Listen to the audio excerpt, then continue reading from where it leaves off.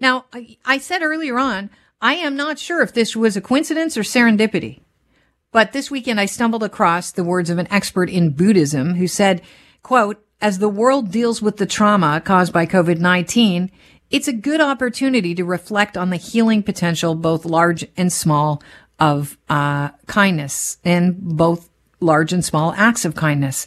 Burnout has become almost a buzzword during the pandemic, and self-care is a major focus. But what if your fastest path to self-care actually lies in caring for others? That is something that our next guest believes. Jamil Zaki is professor at Stanford University and the author of The War for Kindness, Building Empathy in a Fractured World. Well, I'm so happy to have you on, Professor Zaki, because I think what we could all use about now is kindness. Oh, it's great to be with you, and I couldn't agree more. So you believe that putting someone else's needs first can be one of the best ways to soothe your burnout. How? Why? Explain. Well, it turns out that one of the most uplifting and reliable findings in social psychology over the last 10 or 15 years is that when we do for others, we actually do for ourselves. So spending money on other people makes us happier than spending on ourselves. Spending time to help other people makes us feel like we have more time, and helping others through their stress helps us feel less of our own stress. The problem is that a lot of the times people don't seem to know this. If you ask them what will make you happy, they say, I'd much rather spend money on myself. And when people are stressed and lonely, they tend to feel as though they need to spend all of their energy on themselves, ironically depriving themselves of the social connection that might make them feel better after all. It's interesting because when we think about self-care, you're like, what do you want to do for self? I want to go to a spa. I want to get, be in a quiet room, where there are not many distractions. Someone gives me a massage, or I just want to sit alone and read my book. It does involve being alone self-care. So, do we just have to look at self-care through a different lens? I think so. I mean, self-care is terrific, right? Watching Ted Lasso, taking a bath, eating chocolate, all three at the same time sounds wonderful to all of us, probably. And there's absolutely a need that we all have to be alone. I think the problem is when we see self-care as a total fix for burnout and stress. Because a lot of the time, burnout isn't just that we have too much to do. That's part of it. It's also that we're not finding meaning in what we're doing. And meaning often doesn't come just from being alone. Meaning is often found through togetherness with other people and by making a difference for them.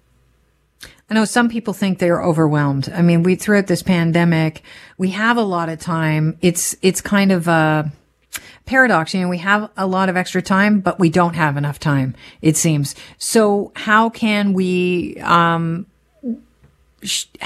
approach caring for others in a way that is going to best serve us and rejuvenate us as opposed to drain us?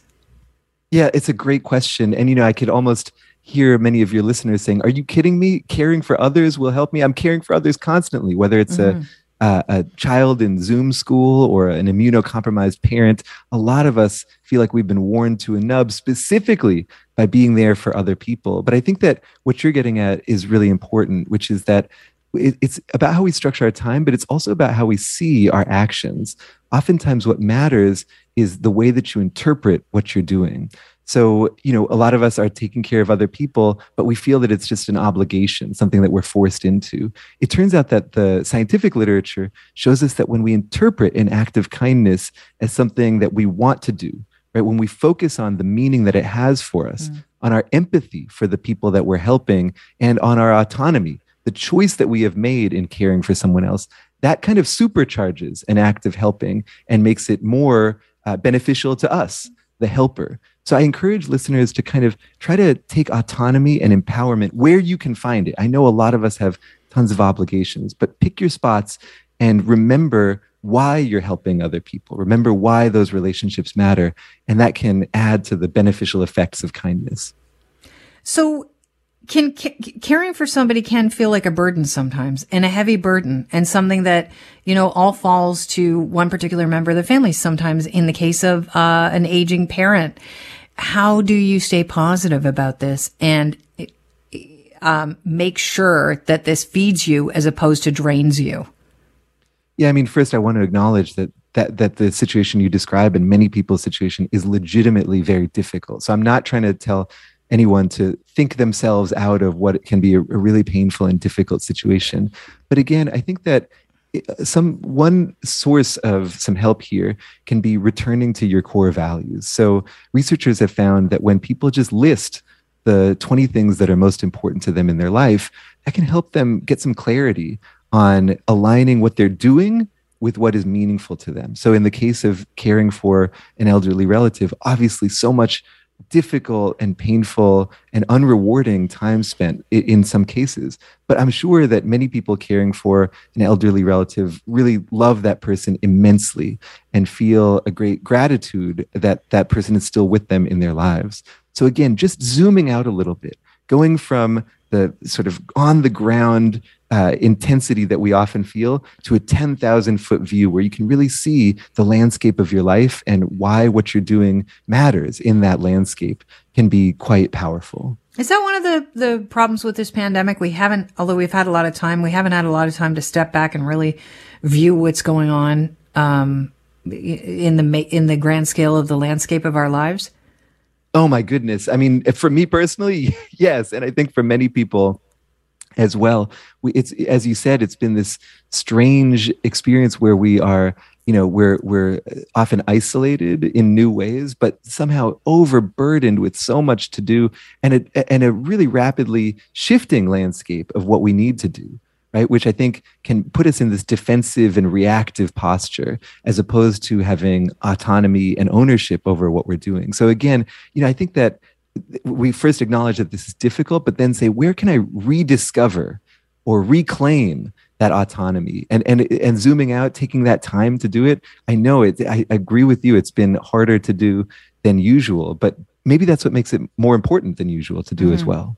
I have been absolutely blown away by some people and their generosity, and they've been through so much, whether it's just a personal tragedy or trauma during this pandemic or the loss of a building, or a business rather, but they're still, they keep giving.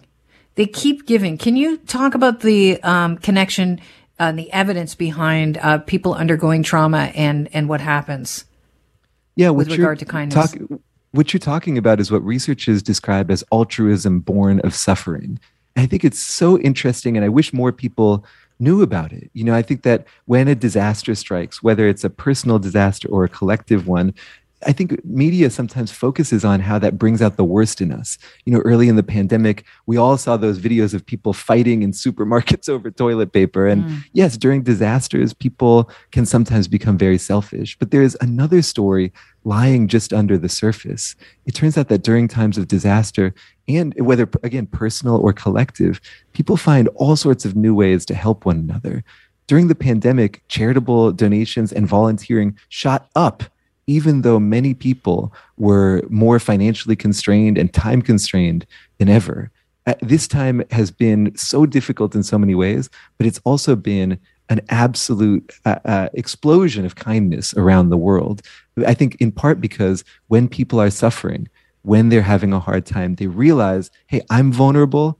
I'm a human being just like everyone else. And if it weren't for my luck, someone else who's doing much worse than me, we could switch places, right? So I think that vulnerability of dealing with really hard times like we have been can be really isolating. But if you look at it differently, it can also connect us all because we're all vulnerable together. I love that we're ending the show with you. Thank you so much for joining us, Professor Zaki. Your book is called The War for Kindness, Building Empathy in a Fractured World. Thanks so much for sparing some time. Thank you. That was a great conversation. Have a great day. Jamil Zaki is Stanford University Associate Professor of Psychology and the author of that book.